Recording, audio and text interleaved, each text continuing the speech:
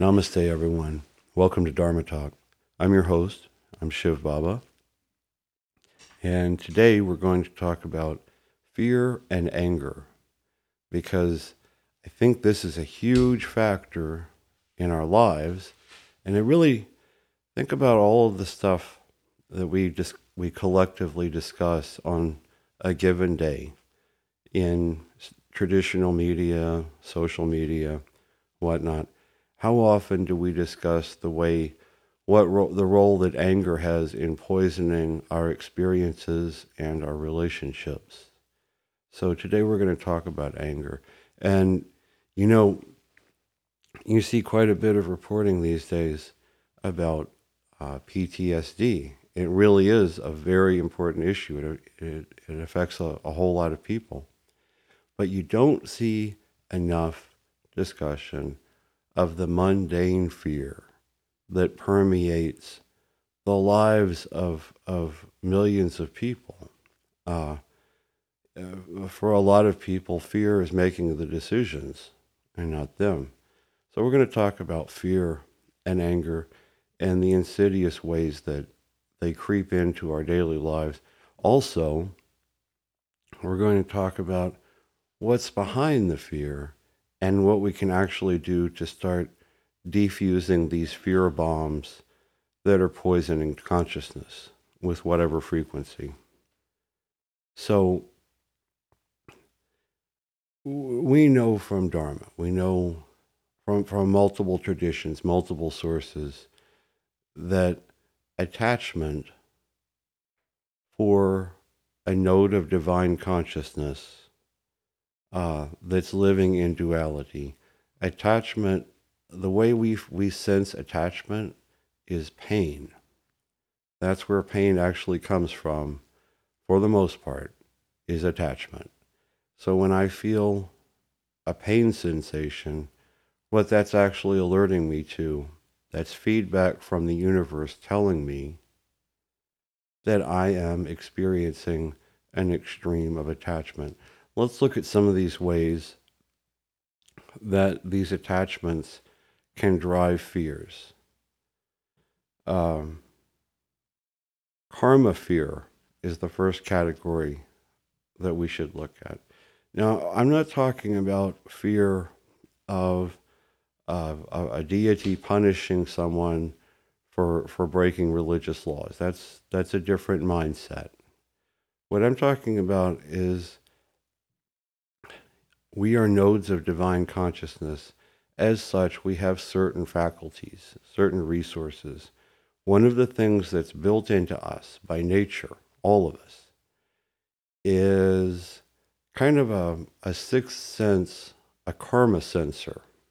So if my karma is darkening, I'm going to feel a fear response, and maybe I won't know where that fear is coming from. In psychology, I think they used to call it free-floating anxiety, right? Well, karma fear can be behind that free-floating anxiety.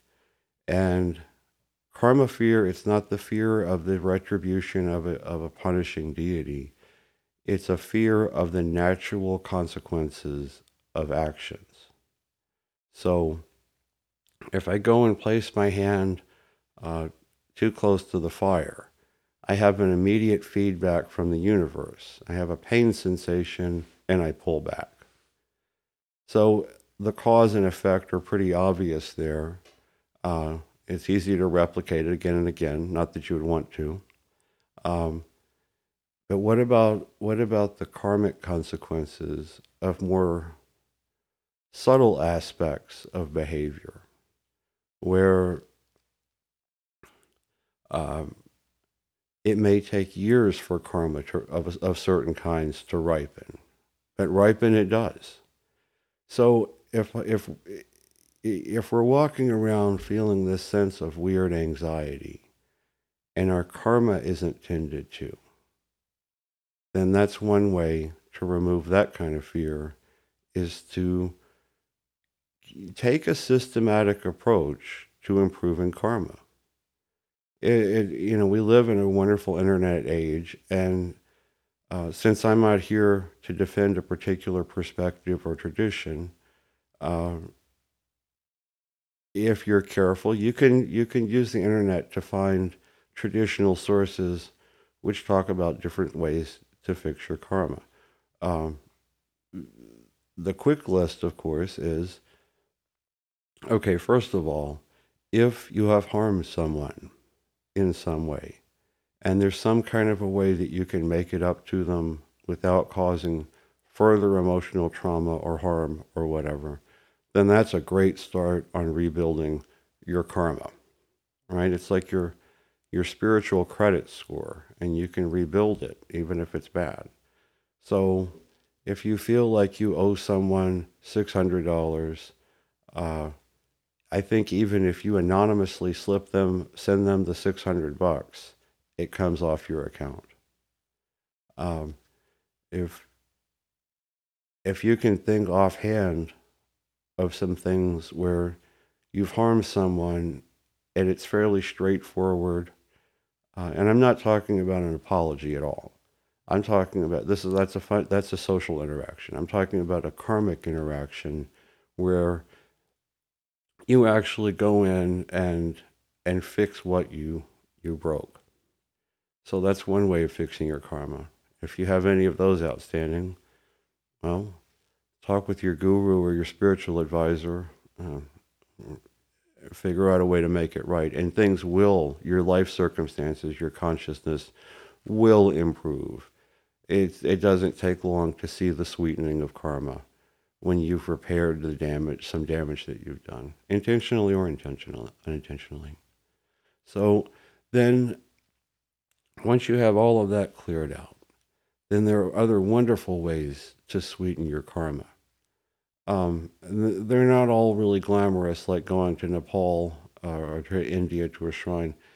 Start with the people around you, right? Be patient. Don't think about how patient you're required to be. Think about how patient you can be. Be patient. Listen attentively. Repeat back bits of what they're saying to you. Actively listen. That sweetens karma like you can't believe. Because you know what's going on there. Someone's telling you about they put pansies out in their garden for winter. Big deal. No, that's a node of divine consciousness seeking a moment of union with another node of divine consciousness, you. And the words are about pansies or what somebody's doctor told them about their condition or whatever. Doesn't matter. The words are inconsequential. It's the listening and the focusing of the attention in love on the other that wipes away centuries of karma. So if your karma is sweet enough to have an opportunity to have people in your life that need listening, there's your golden karma ticket right there. In the West, we have a tendency to want to put numbers on things and quantify things. That's okay. We can do that with karma. It won't break karma if we think of it that way. It's an account. It is, and there are credits and debits against it. And like any account that's in arrears, if it's tended to properly, it can go back to being a good functional account, right? There, as I always mention, there are some spiritual techniques that really millennia, deities and humans have worked out together. And they're very effective in clearing away vast quantities of dark karma. Vast quantities. And I'm not telling you that because I read it in some book at the New Age bookstore. I'm telling you that because I've experienced it. During my time of Tibetan Buddhist ascetic practice, I was guided through the process of building a small stupa and filling it with the correct tiny scrolls that had the correct mantras written.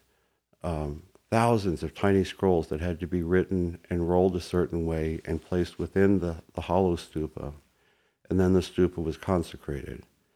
And if you've ever experienced something like that, you don't have to wonder if there was an effect. There was a pronounced, strong, immediate effect. And I'm always up for doing that. It's a wonderful experience. The puja, right? In my case, primarily the Shiva and Kali pujas.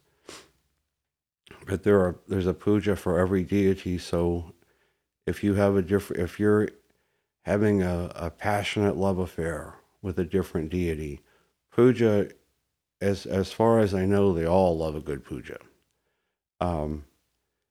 Puja is,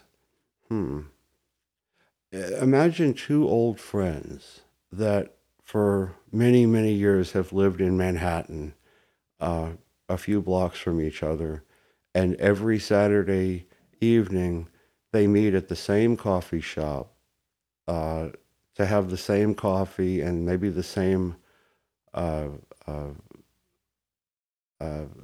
sweetbread or something as they've been having for 40 years. Maybe they play the same game of chess, or they have the same conversations over and over and over.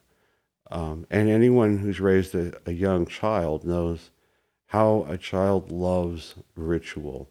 The most familiar ritual, I guess, the most ubiquitous, is the ritual of the bedtime story, right?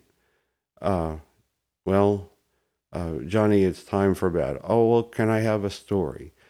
Well, sure, you can have a story. And so the story is read while the child lays in bed. And there's a liturgy to this, right?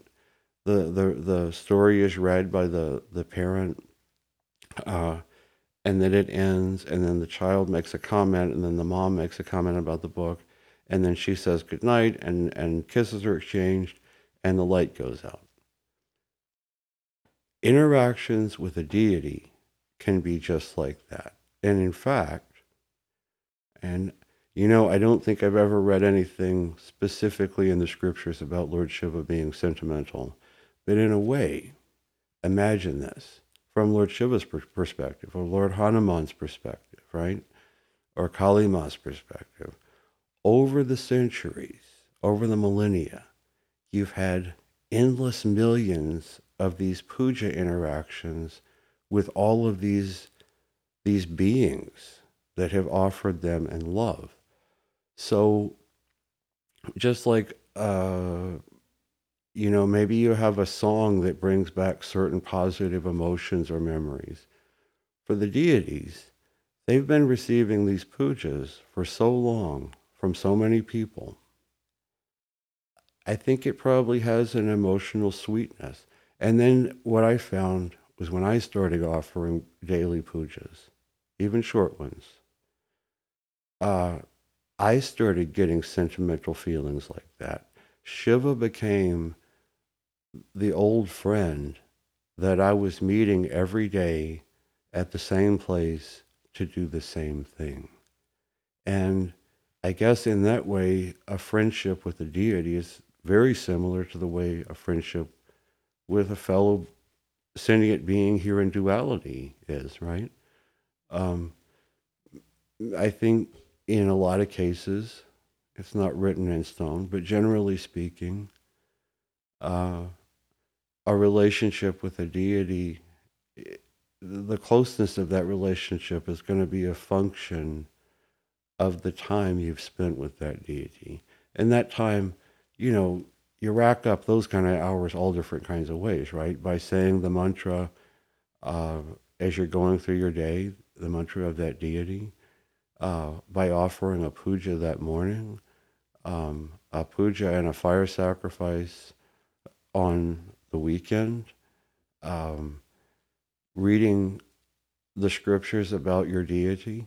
Those are pretty easy to find on Scribd and on Amazon Prime. I'm not plugging those companies, but and I have no investment in them. But they're great sources for ancient text in a language that large numbers of people in the West can understand.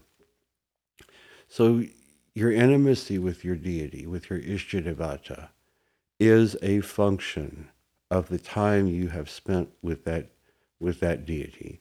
I'm sure there are exceptions in the vast ocean of past human experience with deities, but for the most part, you can put that in the bank. So there are ritual ways to clean karma, and they work. I've tried them. I'm still using them. Something as simple as wearing a Rudraksha mala throughout the day. It can be a very small bead Rudraksha mala. That has a noticeable, dramatic effect on karma. It sweetens it. Kindness, patience, listening, generosity. You know all of this. You don't need me to tell you. Your heart tells you. Your heart tells you when when your behavior is sweetening your karma. And then there's the karma purification that comes from love, from devotion to a deity. Because when you practice devotion to a deity, you begin to, in a lot of important ways, become that deity. And what happens to your karma if you're becoming Shiva? What happens to your karma if you're becoming Durga, right? What happens to your karma if day by day you're becoming Lord Hanuman? You're becoming Krishna. So that devotion to a deity, when it's seriously applied over a period of time, causes the worshiper to become the deity, right? So now let's talk about. We've talked about karma fear.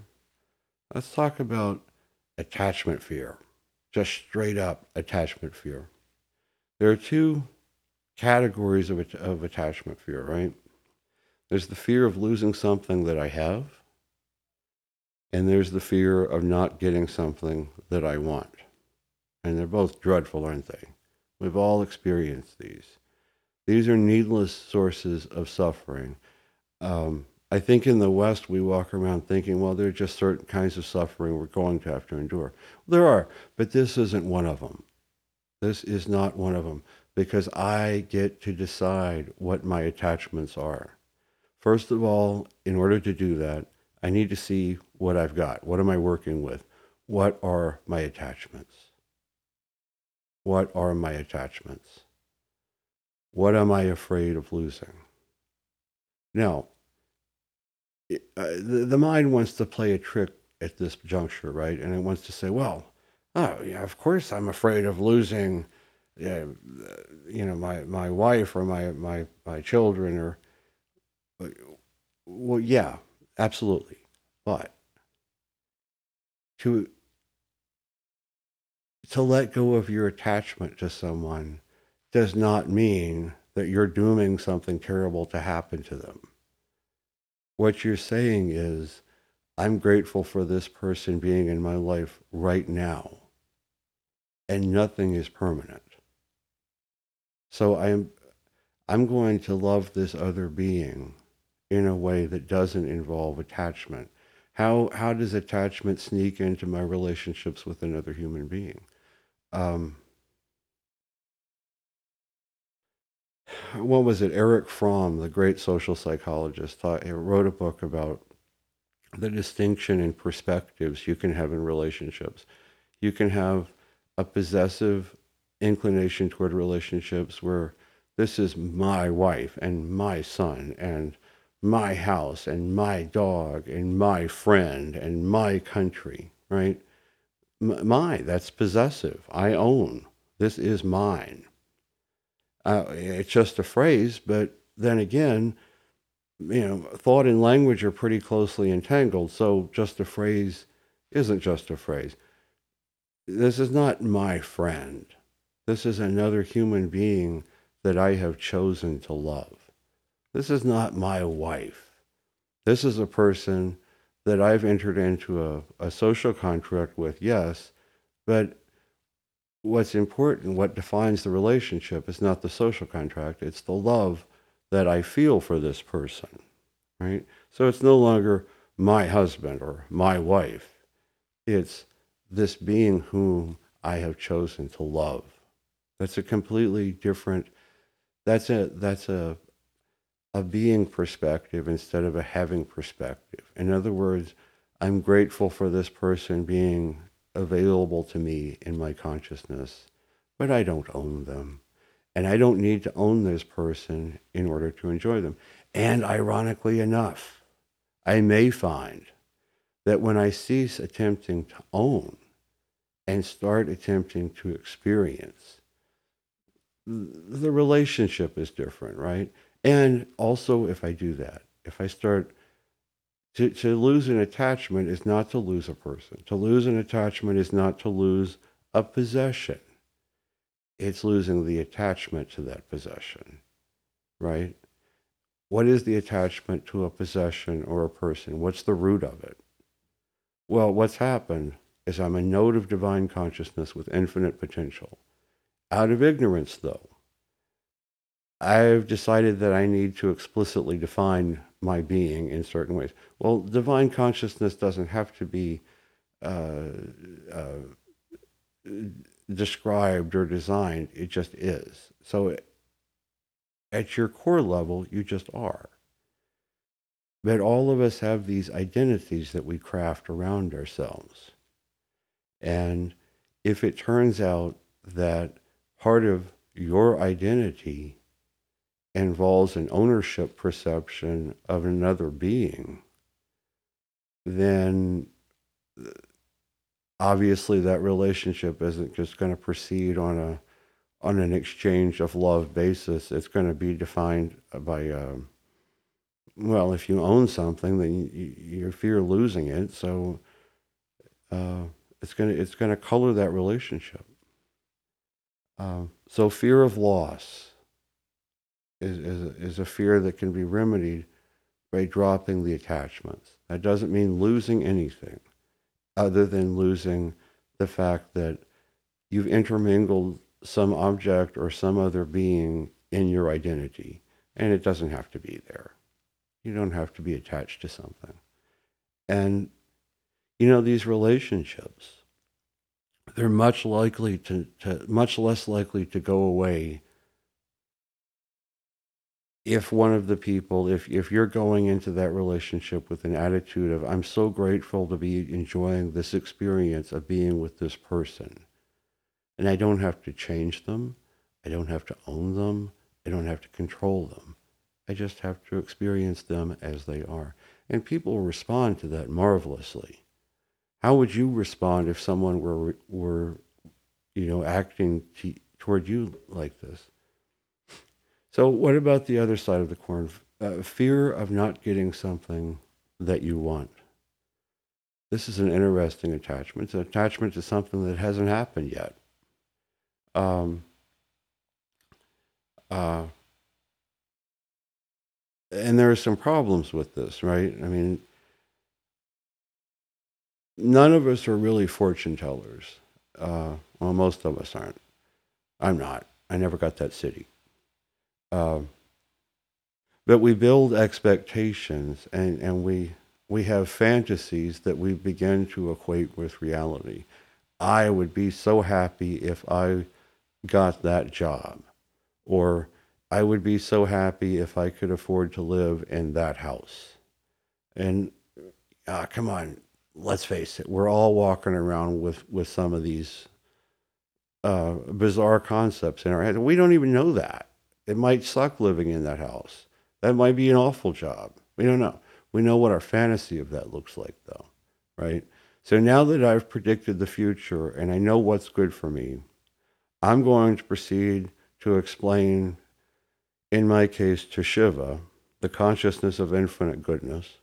I'm going to explain the situation to him so that he can make sure to move the blocks around a little bit so that I can have what I want. Well, Shiva loves me. He helps me all the time, day in, day out. I couldn't get through the day without him. But on the other hand, he's never promised me that he would make something happen that would be harmful to me in ways that I couldn't presently understand. So if I ask him, just like a human friend, right? Um, you know, if you've had too many cocktails and you ask your friend to borrow their car, if it's a good friend, they say no. And your deity is a good deity, whoever your deity is. And your deity is going to say no. So that's okay, right? If you've been on the path for a while, I guess the first step on the path is when you start taking no as an answer and being grateful for it, knowing that the best outcome is behind it. And the second step on the path is when you stop asking for things. That's way, way down the path from where most of us are. So we'll focus on the first part. A no from your deity does not mean that you have displeased your deity.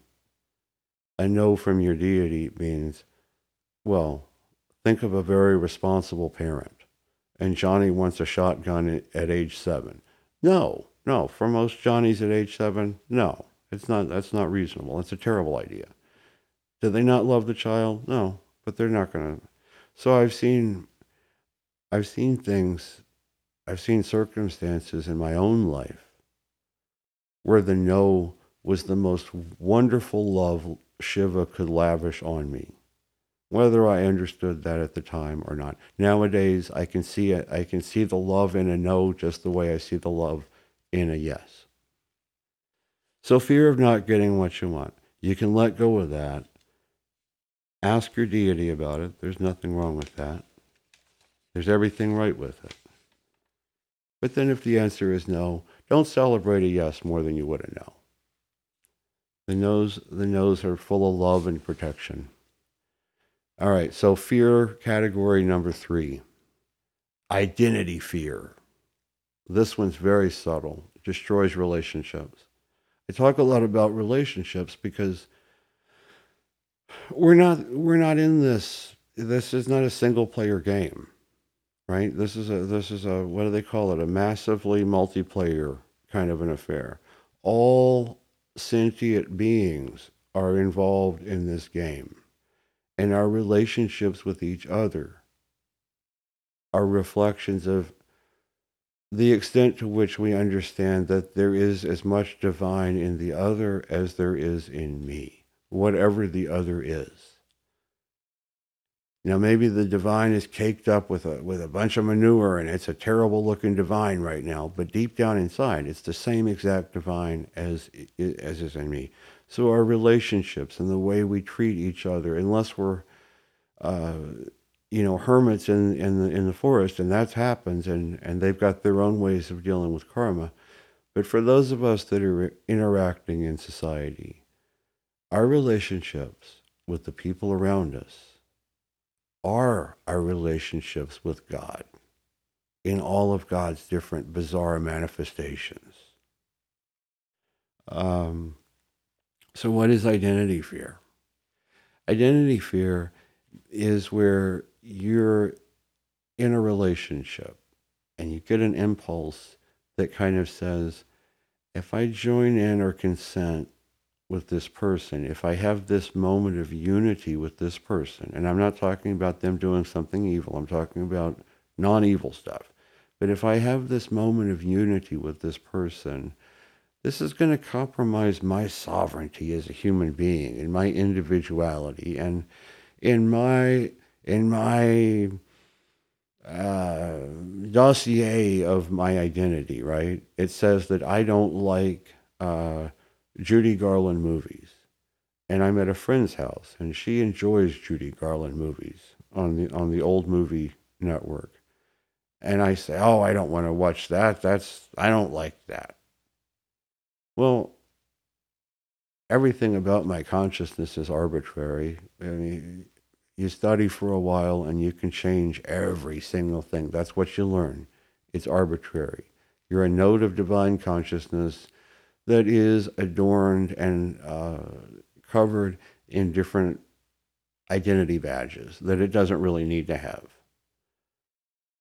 And one of the identity badges might be, I don't like, I don't like spinach, or I don't like Brussels sprouts, or I love chicken, or I hate Hershey's bars. I like Nestle Crunch. All of these are really identity badges. We think that they're fundamental aspects of our identity, right? But they're not. There's only one fundamental aspect of our identity, node of divine consciousness. Divine spark incarnate in duality and ignorant of its own true nature. So identity fear can creep into relationships. And you overcome identity fear by giving in. That's right, you win by losing in this regard. You give in. You watch the movie you don't want to watch. You go to the restaurant you don't want to go to. You have the thing that the other person likes. And it's not so much the benefit that you're conferring on the other person. That's a side effect. The benefit is that you're losing identity fear. I am a node of divine consciousness. I am capable of enjoying, a fine European meal or some rice and dal, or a peanut butter and jelly sandwich. I'm inhabiting this body right now.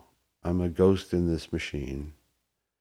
Does it really matter what I feed the body as long as it's non-toxic and it's nourishing? These preferences, there was a pizza company years ago, and they came out with a product called a meat lover's pizza. And at the time, I thought about it. I heard it on a radio station or something in a car. I thought about it. A meat lover's pizza. Or I love, I love Armani shoes. Or I love Bordeaux wine. Love? Love is something that's exchanged between nodes of divine consciousness. So a pizza does not qualify. It's not sentient. But that shows how far we've pushed the concept of craving and preference, which is ultimately arbitrary, as a function of identity. There are people who think that people who drink wine that comes in boxes are not as good as people that drink wine that comes in bottles. And then there are people who think that wine drinkers, they don't know where it's at. They have no concern for their health. They identify as kombucha drinkers or organic juice drinkers. It doesn't matter what it is. It's the fact that identity has been confused with an arbitrary preference. I don't need to adorn myself with identity badges. It's okay for my identity to completely revert to what it truly is, a node of divine consciousness, out here to perceive duality and eventually make its way back home. So my identity fear, it's an attachment to an arbitrary self-concept definition, right? It's an attachment to a preference as an identity. I can drop that. So I encountered this when I thought that this one was put to bed in my life. And then several years ago, I was enjoying an all-night puja with the goddess Kali. And it was dark and it was cold, and yet there was the glow from the ghee lamps. And I looked up at the face of the goddess, and she was smiling. The Murti was smiling. We'd been spending hours together. And I said, Mother, what more can I offer you? I don't feel there's something between us. What can I offer? I won't go through the whole story in detail, but it turns out that I had an attachment to my jatas, what in the West we call dreadlocks. I'd been growing them for years. To me, they were a symbol of ascetic identity and identity as a Shaivite, right? But those needed to go on the altar that night before sunrise. And that's when my relationship with Kali began, as I know it now. The head was shaved. The object of attachment was offered on the altar. It was received into the hands of the goddess. And now she's a part of my life in a way she had not been. It wasn't that she needed a pile of jatas. It was that she was coaching me to let go of that attachment, you see. It wasn't so much a sacrifice as it was, like a mother teaching a baby, a toddler, how to take for the first steps. Coaching. And so now the jatas are grown back, and the relationship with Kali Ma. Sometimes, my relationship with Kali Ma is so different because she's mother, right? So I think that more often than anyone else, Kali Ma, that's where the gift of divine tears has manifested in my life. Because the intensity of a mother's love on a divine level is overwhelming. It's amazing. So I'm glad that I surrendered that identity fear that was based in attachment. What if it's an attachment to something really good, like your holy jatas on your head? It doesn't matter. It's an attachment. You get unattached. This is why the sannyasi wear the saffron garments, though, right? Because in I think all cultures, or most cultures, what you wear is a huge expression of your identity, right? And this is true for rich and poor, as much as anyone can afford in the West. And in India, of course. But sannyasi, they give up the choice of what they're going to wear because there's an attachment to self-expression, identity expression, and fashion. And if you're wearing a sadhu uniform, basically, you're going to look like all the other sadhus. In Houston, Texas, a monk wearing saffron looks kind of, weird. But in India, yet another monk with yet another beard, yet more jatas, dreadlocks, it's just another sadhu. So it's an immolation of the identity attachment. And that's when you lose an attachment, you lose a source of suffering. So here we have these fears, and we talked a little bit about how to reduce the incidence of this fear by changing our attitude, for the most part, right?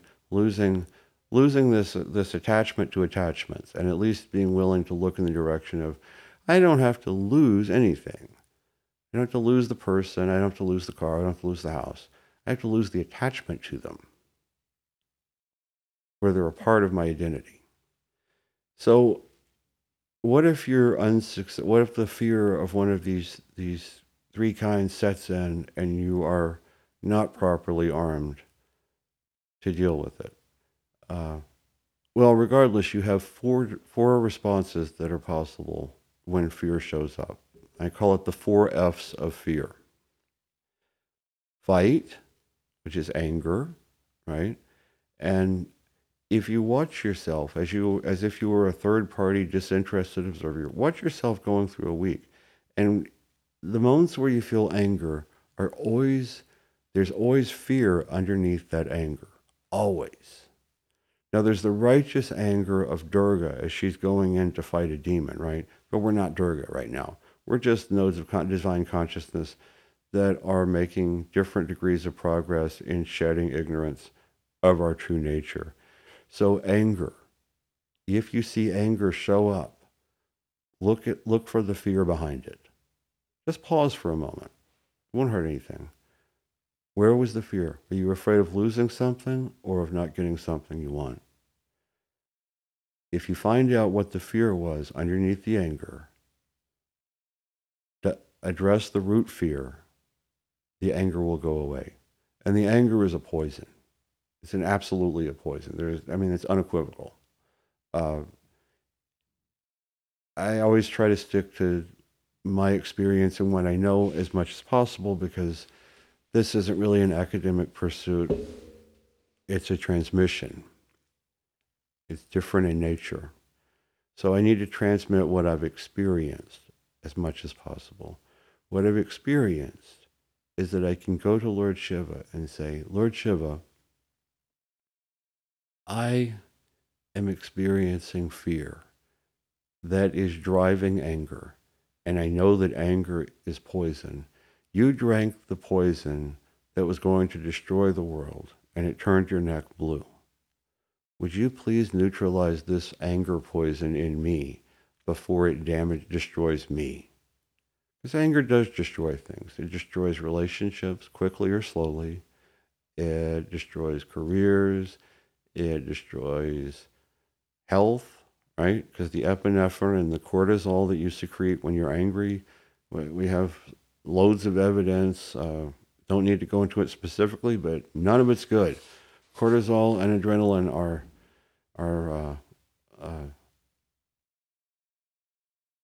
absolutely detrimental to the consciousness and to the body. So if you see the anger pop up, go to your deity for help. Help me with this. Show me what fear is underneath this. Second F of the 4 Fs, flee. So this is a nasty one because it can rob us of potential, right? Maybe there would be a good possibility of you going to work for a certain company, doing a kind of work that is gratifying and remunerative, and you don't apply because you've seen the future. You've gotten the crystal ball out, and you know that it's not going to work. Well, maybe there are plenty of jobs where you wouldn't get hired. But if there's an opportunity and you can take it, take it. Don't take the flee response. Don't tell the future. Get out the crystal ball, make a prediction, regard the prediction as real, have a fear response to the prediction, and use that to flee from an opportunity, right? Or what about a relationship, a friendship, and the other person is selfish and inconsiderate and narcissistic and self-obsessed and talks about themselves all the time? What's going on with that? Why do I want to flee from that? Maybe if this person has shown love to me and I've shown love to them and it's a friendship, maybe I could help them with that without running away from it. But I'm feeling fear. What? That I'm compromising my identity or my sovereignty by wasting time listening to this drip go on and on about something I don't care about. Okay. How about if I abandon that fear and embrace the reality that I am here to love and be loved? And one of the ways I can show love is by listening. I go back to that again and again because it's never talked about in the West. And yet, it's vitally important for your spiritual health. So, fight. I can get angry because I felt fear. And that can be an automatic connection at first before you get used to intervening. Fight. flee, freeze. So now I'm experiencing fear, and maybe I've made a deterministic assessment. I've gotten the old crystal ball out, and I've determined that there's nothing I can do. And so now I'm frozen in terror of an imaginary, prediction. That's not going to take me where, this is not going to lead to me accomplishing the goals that I've set. So what do you do if you find yourself frozen in a state of learned helplessness? And what you really are is you're afraid that there is no solution. So you stop looking creatively at different options. And that's when you're frozen, you're paralyzed. You're living in learned helplessness. So that's a terrible spot. So the fear stimulus has appeared. I get angry. The fear stimulus has appeared. I run away. The fear stimulus has appeared. And I freeze. I do nothing because I don't think there's any way to fix it. I give up. It's despair. Fight, flee, freeze, or number 4 is way better. Faith. Now, the kind of faith that I'm talking about here isn't a belief that the deity is going to mindlessly do my bidding for me. I don't need to believe in that. In fact, that would be kind of a hell realm, because what about the times I've been wrong in the past? And Shiva just said, oh, well, he asked for it, he's going to get it. That's not a kind deity. Or maybe some deities eventually become exhausted with people, and they do say that. I don't want to get to that spot. Faith, though. Faith. Faith is being secure in the knowledge that you've developed your relationship with your deity so that right now, during this weak part of your development where you are still ignorant of your divine nature, and so you're self-limited in thousands of different ways. You're like a little baby, and Krishna, Hanuman, Durga, Kali, Shiva, they're helping us with first steps. So this is a faith in a relationship. It's a faith in a belief in the altruism of my deity, of your deity, right? Do I believe that Shiva is fundamentally good, cares about me, values the relationship we've built together, and will help me through things? Well, to start with, that does require a bit of a leap, right up at the very beginning. But it's only faith until you get to the first miracle. And then it becomes more and more over time a reaction to the evidence that you've seen, that trusting your deity with situations will bring you not always to the outcome you predicted or expected or thought you wanted. But if it's your deity taking you there, it'll be a good place. So this is a type of faith, as you get further into the process, that really is just an acknowledgement of what has been happening with my relationship with this deity so far. And it's been a lot of years, and Shiva's never let me down. Again, he's not my servant. He's not going to be doing my bidding. That's not part of our relationship. It never should be. What is in our relationship is, during this weak time, as I'm discovering my true nature, Shiva will take care of me. Kali Ma takes care of me. You see, that's what faith is. And it just begins, I think that trust relationship begins in those early days of spiritual quest, when you start offering your fears to your deity, and then you watch things come out okay. I've seen this in a lot of different lives with people that I've worked with over the years, and this is a constant. So, right now, today, if some new circumstance pops up, and I noticed a fear stimulus inside of me, immediately, by old habit, I say, and I speak to Lord Shiva in English and Sanskrit.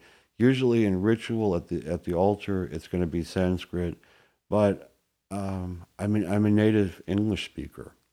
So if I were a native Bengali speaker, I would be speaking to Lord Shiva for the most part away from the altar in Bengali.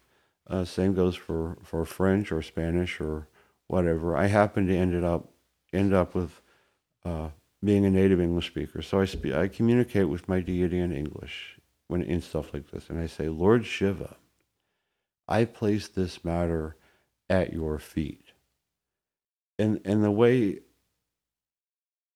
I came to that prayer was I thought, I don't really want him to have to dirty his hands with the kind of stuff that I get into. I'm always getting into messes. So early on, I decided I'm not comfortable with him dirtying his hands with my problem, but he can solve it if I just lay it in front of him. And he always has. Lord Krishna, I place this matter at your feet. Lord Shiva, I place this matter at your feet. Kali Ma, my beloved goddess, I place this matter at your feet. Hanuman, my Lord of strength, I place this matter at your feet. Lord Shiva, I'm feeling fear right now. I place this matter at your feet.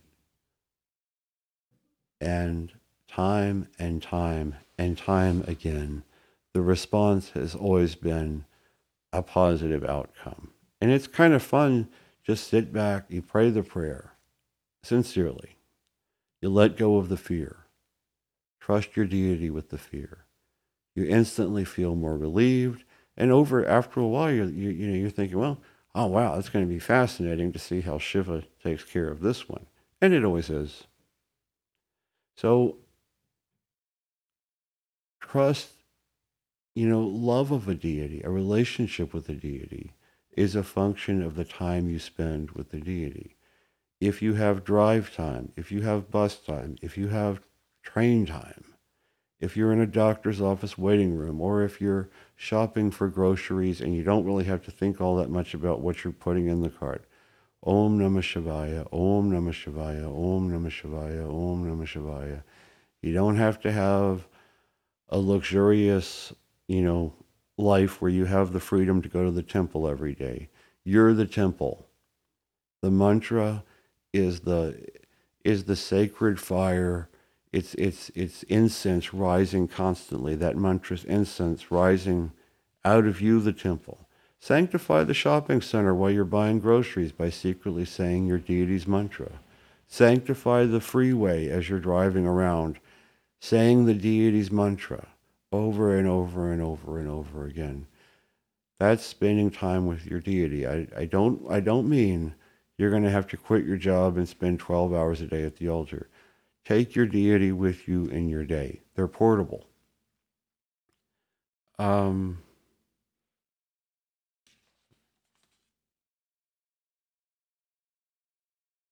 so again, I put in my notes, restate the prayer. Lord Shiva, I place this matter at your feet. It's too simple to work, isn't it? You've got to go, let's face it, it's going to take $50,000 worth of traveling through India to figure out any of your life problems. No, it's not. No. Lord Shiva, I place this matter at your feet. It doesn't cost anything. You don't have to be smart. You don't have to be spiritually disciplined. You just place this matter at your deity's feet. Try it and prove that it does not work. So I'm going to share, I've gone through some discussion of fear. And this isn't academic in nature. This is transmitted through the lineage. And it's also a function of my experience using the tools that the lineage has provided. I'm not sure that it matters which lineage, it matters that you have one. But that's another show.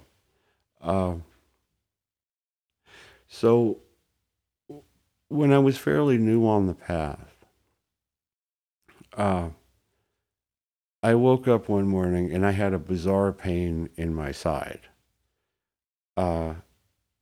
And I could not do the puja that morning. And that's really serious if it's that bad. So I called a friend and we went to the hospital, and I expected to sit in the emergency room, waiting room for a while. No. They raced me back in, and before I knew it, I was on a stretcher, and I overheard the nurse on the phone outside the little ER bed area saying, are you coming down to get the blood work?